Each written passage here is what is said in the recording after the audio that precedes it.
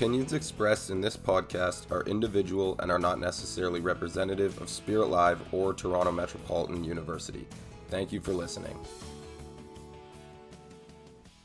Welcome back to Rock the Boat. It is November 19th, and this is episode 5. On the slate today, I'll dive into the Golden State Warriors' struggles, Tommy Devito's unlikely performance, and then discuss who the worst team in the NBA is, as there's a number of bottom feeders right now on big losing streaks. Along with those, Walk the Plank and Sink or Swim will of course be back, so stay tuned for that. Alright, up first, I'm heading over to the NBA world as the Golden State Warriors are riding a tough 6-game losing streak. Now, any 6-game losing streak is bad, but one in which 5 of the losses came at home is really tough to swallow, especially when factoring in that throughout the Steph and Steve Kerr, Clay, Draymond era, the Warriors have been a dominant force on their home court. Last year they were 33-8 with their home crowd behind them. Now with their most recent loss to the Thunder, they're now 1-6 at home on the season. The team has gone from 6-2 near the top of the conference to now obviously just 6-8 and the 10 seed in the West just barely hanging on to a play-in spot. Now, what's gone wrong for the Warriors? Well, the list is extensive. Their secondary scoring and really just all-around play from people not named Steph Curry has been a real problem for them. Clay seems like a shell of himself. He's averaging just 14 points a game on .520 true shooting percentage. Over the losing streak, excluding the Minnesota game that he was ejected from less than a minute in, the scoring average is down to 13. He's not playing the same defense he once was. And even, 2 off seasons and last full season removed from his injury, he still doesn't have the defensive chops that he once did. He's not the same guy that he was pre-injury.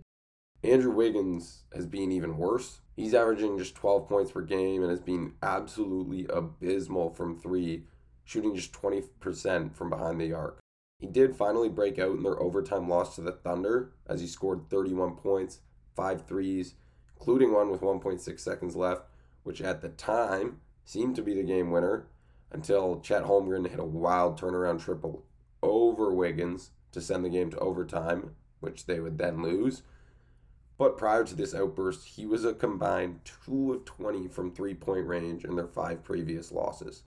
Now, the Warriors quite simply just can't have this continue from either one of those guys if they want to turn this around. Those are the number 2 and 3 scoring options on this team, theoretically. And if they keep playing like that and shooting like that, it's not going to be feasible for the team to win games. Now for the excuses. First up, the schedule. It has admittedly been a real tough 6-game stretch for the Warriors in terms of opponents. The streak started with Denver, then moved to Cleveland, followed by back-to-backs against both the Timberwolves and the Thunder. Not an easy path. Nonetheless, 0-6 is obviously unacceptable. Next, Steph was sidelined for 2 of their losses, which is absolutely killer. Then again, they still went 0-4 with him, so you can't just point at that.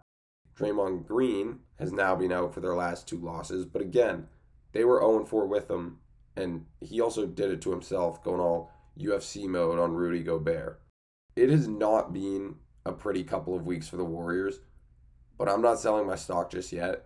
This is still a team made up of champions and who began the season looking like real threats in the West. If they do keep losing, however, it'll be more than fair to question their legitimacy and wonder if the core is just too old, save for Steph Curry, who still looks as good as ever, to be honest. They are certainly one of the teams I'll be keeping a keen eye on over the next couple of weeks. Tommy Devito, hats off to you, brother. I think I can speak for damn near everyone when I say I wasn't familiar with your game like that. Man, was that fun to watch. That is one of the most unexpected good quarterback performances I really can think of in recent memory. I mean, let me just throw some Tommy DeVito NFL stats prior to Week 11 at you. When he was thrown in against the Jets Week 8, admittedly a tough circumstance, 2 for 7, -1 yards. I think all of his passes were screens. Like, they didn't even trust him to throw the ball over the line of scrimmage. The next week against the Raiders, solid completion percentage, 15 for 20, but only 175 yards, 2 picks to just 1 touchdown. Last week, again, decent completion percentage. Not great, but 14 for 27, could be worse. Only 86 yards, though. 2 touchdowns and an interception. Not great.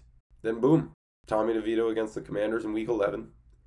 18 of 26, 246 yards, 3 touchdown passes, no interceptions, leading the Giants to a 31-19 win over their division rivals. He looked like a really legit NFL quarterback. Now, he did take 9 sacks and was blessed with field position a few times thanks to 3 Sam Howell interceptions, but nonetheless, his performance was solid.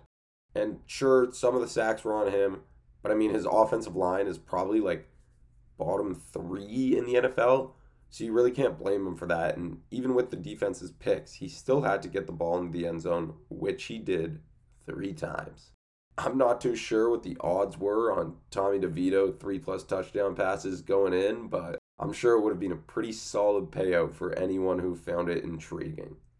Even if this high for DeVito doesn't last, and he, along with the Giants, revert back to their typical form next week, this is still an unreal story for a New York native who got to not only play for his hometown team, but throw 3 touchdown passes and lead them to a win over division rival Commanders. He also injected some life into a fan base that, quite honestly, to this point, has experienced a gruelingly disappointing season. So, hats off to you, Tommy DeVito. That was a great performance. I think he's supposed to be back in the starter's position next week with Tyrod Taylor still sidelined, I believe, until week 14. So let's see what Tommy can do next week. Maybe he can build on it. Who knows? It is time for Walk the Plank. Up first on Walk the Plank today are the Chicago Bears. The suffering just never ends for Bears fans. I don't know how they do it. It must be so painful. The Bears looked like a real NFL team for 56 minutes of their game against the Detroit Lions. They were taking it to the division leaders and held a commanding 26-14 lead with just 4 minutes to play. Surely they can get this done, right? Wrong. They can blow it, and they did. Chicago gave up 2 touchdowns in the final 3.5 minutes of the game to lose to the Lions. Unacceptable. It really is. And for that, the Bears must walk the plank. Up next, Zach Wilson. Time's up. The Zach Wilson experiment in New York, it has to come to an end now. He has been given the benefit of the doubt time and time again, and it's just too much at this point. The Jets are on a 3-game losing streak in which the Wilson-led offense has scored 6, 12, and 6 points. Now this week, he was finally reprimanded for his poor play, being benched for backup Tim Boyle near the end of the 3rd quarter in their 32-6 loss to Buffalo. At the time, he was 7 of 15 for 81 yards, a touchdown, and an interception. Wilson's proven he just doesn't have the chops to be a starting NFL quarterback. It's time for the Jets to admit they made a mistake, that he's a bust, and move on. Zach Wilson's walking the plank here, and he very well may be doing so for the Jets as soon as next week, as Robert Saleh said he's undecided on who will start moving forward. Now, lastly, on Walk the Plank, we have the Miami Heat.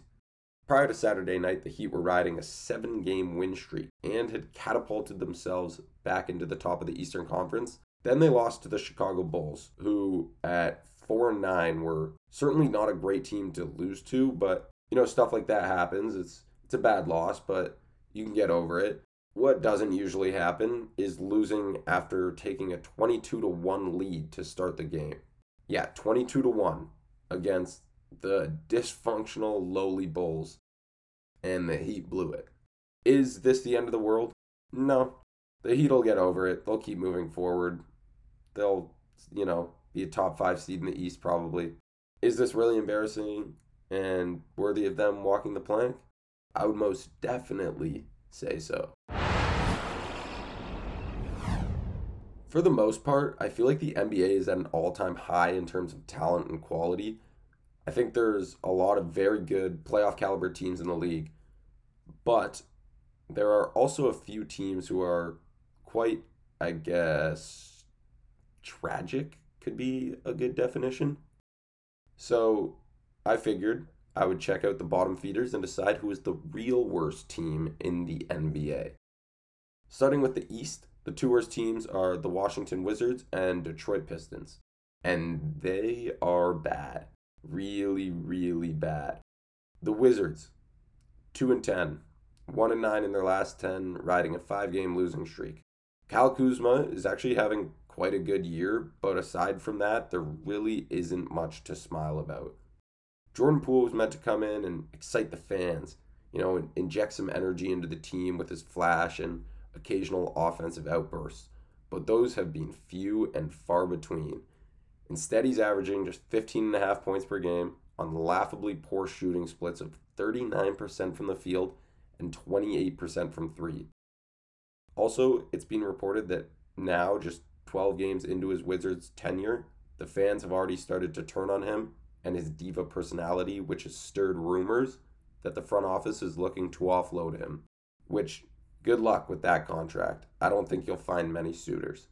In more player-fan relation talk, Denny Avdia called out Wizards fans for allowing Let's Go Knicks chants to reign throughout their home court in Friday's loss.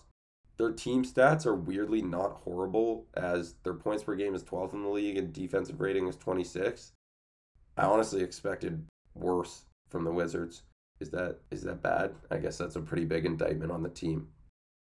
Now below them in the Eastern Conference are the Detroit Pistons. The Pistons are 2 and 12, riding an 11-game losing skid, and the makeup of this team is weird. They have a lot of non-shooters. Cade Cunningham has been wildly inefficient. Kevin Knox is their third leading scorer. I'm going to be honest, I thought that guy was playing for the Shanghai Sharks right now. I did not know Kevin Knox was still in the NBA. They are 24th in points per game and tied for 22nd in terms of defensive rating. Asar Thompson, though his shooting is atrocious, has had a great start to his NBA career and is going to only get better as the year goes on. Plus, they have Bojan Bogdanovic returning soon, who will help with some of their spacing issues and provide a much-needed scoring punch. If highest paid coach in NBA history, Monty Williams, fixes the way he's allocating minutes, meaning no two big lineups and bye-bye Killian Hayes time on the court, I think the Pistons can improve throughout the year. And to be honest, I don't think their roster is as bad as their record reflects. Therefore, in the East, I think the Wizards are the worst team. In the West, it's between the Trailblazers and the Spurs. The Blazers were always going to be bad this season, and they have been as advertised. Their rookie third overall pick, Scoot Henderson, struggled mightily early, and he's been injured now for a couple weeks, not expected to return for at least another week or two. Jeremy Grant has been solid. Shaedon Sharpe has progressed well in year 2, but they're just out of place as top options.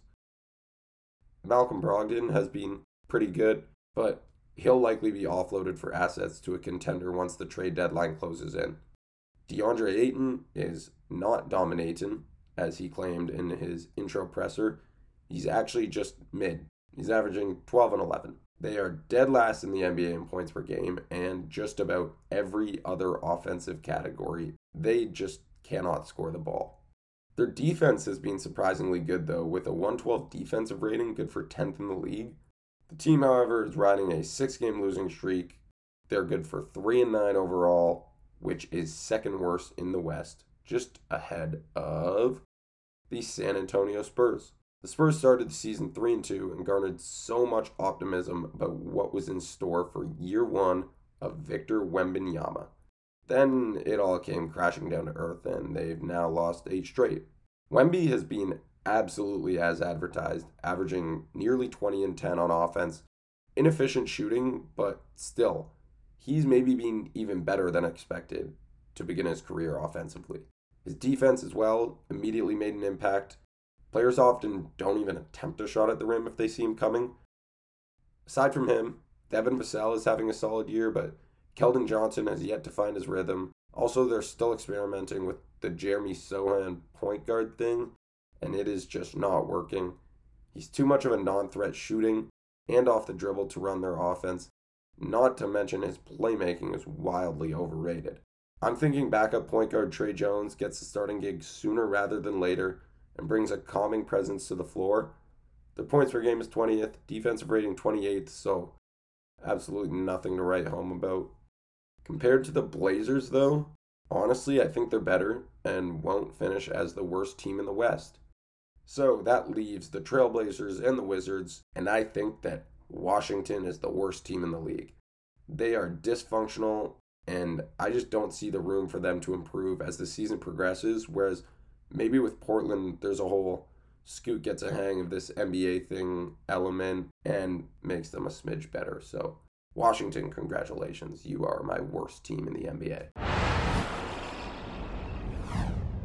I have a bit of a different type of sink or swim this week, as I'm not going to be going through multiple players or teams as I usually do, but rather this one's just going to be sink or swim Kyler Murray edition. Kyler made his return in week 10 from an ACL tear, which had sidelined him since last December. He's now played 2 games with the Cardinals, and it's taking him some time to get reacquainted with the NFL. Considering he was away from the game for nearly a year, I'm going to go ahead and say he's being solid in his return. He's 1-1. He's thrown for 210 plus yards in both games with completion percentages of 59 and 67. He's got 1 touchdown pass to 2 interceptions, but also 2 touchdowns on the ground. So, is Kyler post-ACL surgery going to sink or swim? I am a believer in Kyler Murray. I think he has the chops to be a good quality starting quarterback in the NFL, and he's proven that when surrounded by good weapons, like in 2021, he can be just that.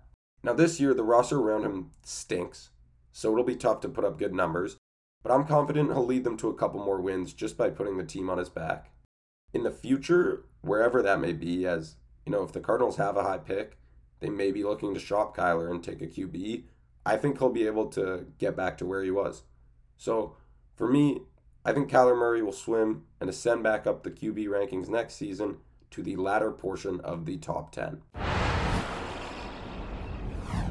That's all I've got for you today. This is Rock the Boat. I am your host, Liam Boatsmith, signing off for now. Tune back in next week for some more sports talk.